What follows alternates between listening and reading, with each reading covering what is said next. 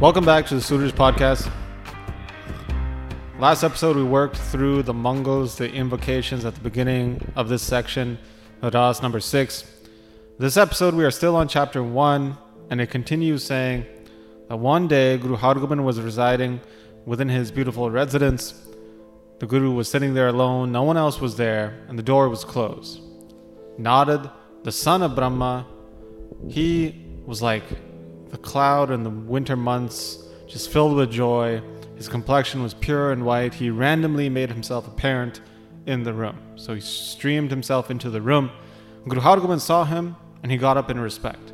They both saluted each other, and with respect, Guru Hargobind said to him, come in, O great Muni, sage. Please sit on a higher position. You have graced me by coming here. Why have you come here? What do you have as a desire in your heart? Narad was just staring at Guru Hargobind's beautiful, large form. He had a great radiance about him, strong arms, Guru Hargobind did. He had a large, round face. On his ears, he was wearing earrings which were dangling so gracefully. He had such large limbs, and he was wearing the most exquisite silk clothing. Such beautiful clothing, looked so elegant. Narad was just enjoying this sight.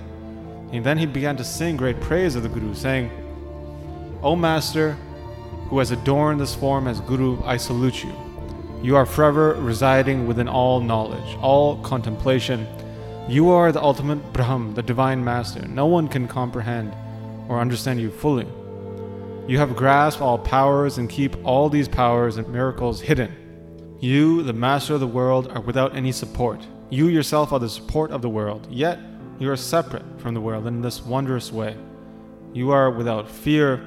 As the great, powerful, and pure master, you have ordained such an easy path, Pant, in this dark age. You give out such simple teachings to your servants and take them across the ocean of life. The teachings being that one should, without any hypocrisy, forever worship the true name, removing one's arrogance or ego related to one's body, and in such a way obtain the divine realm. You are the great tiger who destroys large elephant like mole attachment. You destroy it so easily, like how light scatters darkness. The son of the Bedi clan, Guru Nanak, came into this world, followed by the moon in the clan of the Trihin, Guru Angad Dev Ji. Then Mohri's father took form in the world as Guru Amar Das Ji, followed by the great illuminating Guru Ramdas Ji. Guru Arjan took the peaceful form and created the Guru Granth Sahib, destroying all the sins of his servants by constructing the Amritsar Sarovar. Your father had such resolve and determination like the earth, and the first 5 Gurus spread the light of Sikhi across all domestic and foreign lands. You now have taken this grand form, adorning weapons, creating new traditions after the first 5 Gurus. You have adorned the sword of both Piri, spirituality, and Miri, sovereignty. So why have you not already destroyed the enemies? Oh, your nature is to be the ocean of compassion, the destroyer of the wicked one. So play out your drama, your lila, which is residing in your mind. You are the great king of all kings, the master of all. You are the cherisher of the meek and the savior of all the saints. I salute you, Guru Hargobind. But now, swell up the heroic spirit, Biras, orchestrate vicious warfare and become the sign of victory in the battlefield.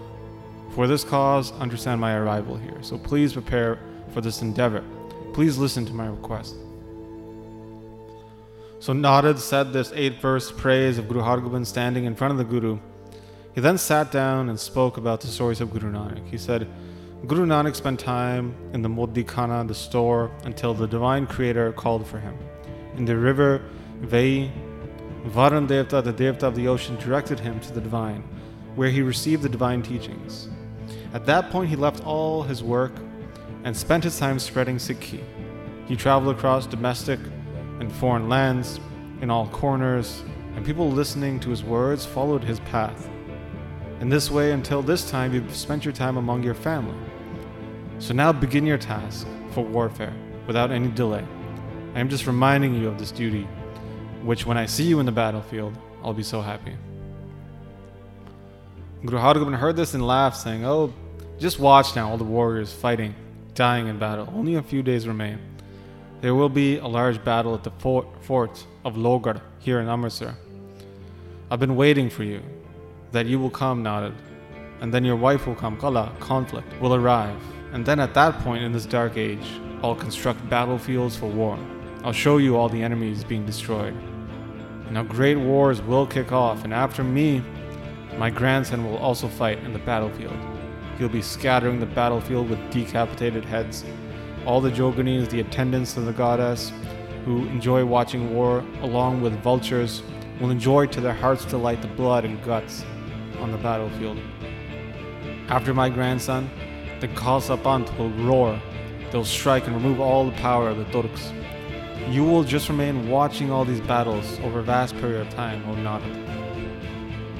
Narad heard this, and he was just so happy. He got up, saluted the Guru before taking off, heading up towards the heavens, where he relayed all that information to the Devtas in heaven, letting them know of the upcoming wars. So after Narad left, Guru Hargobind spent the night there. On the next day, Guru Hargobind called over his warriors, had them sit close. He did an inspection. He looked around at all the warriors, and to the warriors without weapons, he equipped them. He gracefully gave them all varieties of swords, from Dega, double-edged swords, other swords which were very wide. There were Saf, Sarohi, Janabi swords made from Janab, a very old city in Armenia, near Turkey. Some were made out of Woots metal. These swords were from Halab. This is right beside Damascus in the modern-day country of Jordan. There were some very dazzling, large Khanda swords, as well as swords from the city of Surat in Gujarat. There were some very loud matchlock rifles, and the butt ends of these rifles were just dipped in gold. These were given out to all the warriors. Some of these rifles had very, very long barrels which could shoot the bullets such a great distance. The warriors would look so beautiful holding these guns in the battlefield. They were also given out spears, some spears with metal shafts, some with wood. Other warriors were given bow and arrows. Just great amounts of gunpowder and bullets were being distributed to all the warriors who were standing there collecting these items. Within the stables of the Guru, horses were being equipped, strapped up with saddles and beautiful attire which sits right under the saddle called a zeen. Whichever warrior didn't have a horse to his name was given one, which they would then head out and ride in delight. Guru Hargobind made everybody there have this desire arise in their mind to go out hunting. Guru Hargobind commanded all of them, forever now, remain ready with your equipment. So Guru Hargobind said this to the entire army, and all the warriors were thinking, oh, Guru Hargobind must be preparing for some far travel, perhaps a very big mission. The wedding must not be happening soon because Guru Hargobind is preparing for some large expedition or mission. He's preparing the army greatly, like never before. So this is how the warriors were talking to each other as they were trying to figure out what was going to happen. Meanwhile, for the wedding, the house of the Guru was still preparing all the food. Great amounts of laddus, pakoras, other sweets called kurma. Large jalebis were being made in exquisite fashion. They had such a large amount of ghee, clarified butter, and sugar being used for all the sweets there. How can we count all the type of sweets being prepared there? That were just countless. They collected all these sweets and placed them in a clean room. So when Mata Gangaji passed away, the duty of the house was taken up by Guru Hargobind's eldest wife, Mata Damodari. She was responsible now for all these tasks, for organizing, for instructing all the servants, the helpers of the house, and they all remained in her obedience and fear. They were all preparing the food, thinking that the wedding party would enjoy this great collection of food that was just dripping in clarified butter and sugar. There was no shortage of supplies in the Guru's house. They were just making great amounts of food for the wedding. That's how chapter 1 concludes. In the next chapter, we're going to hear about Narad's wife, Kala, conflict, who's going to come meet with Guru Hargobind. So that's where we're going to pick up next time. But as always, I'd like to thank those who support the podcast through the Mangalacharan Patreon page.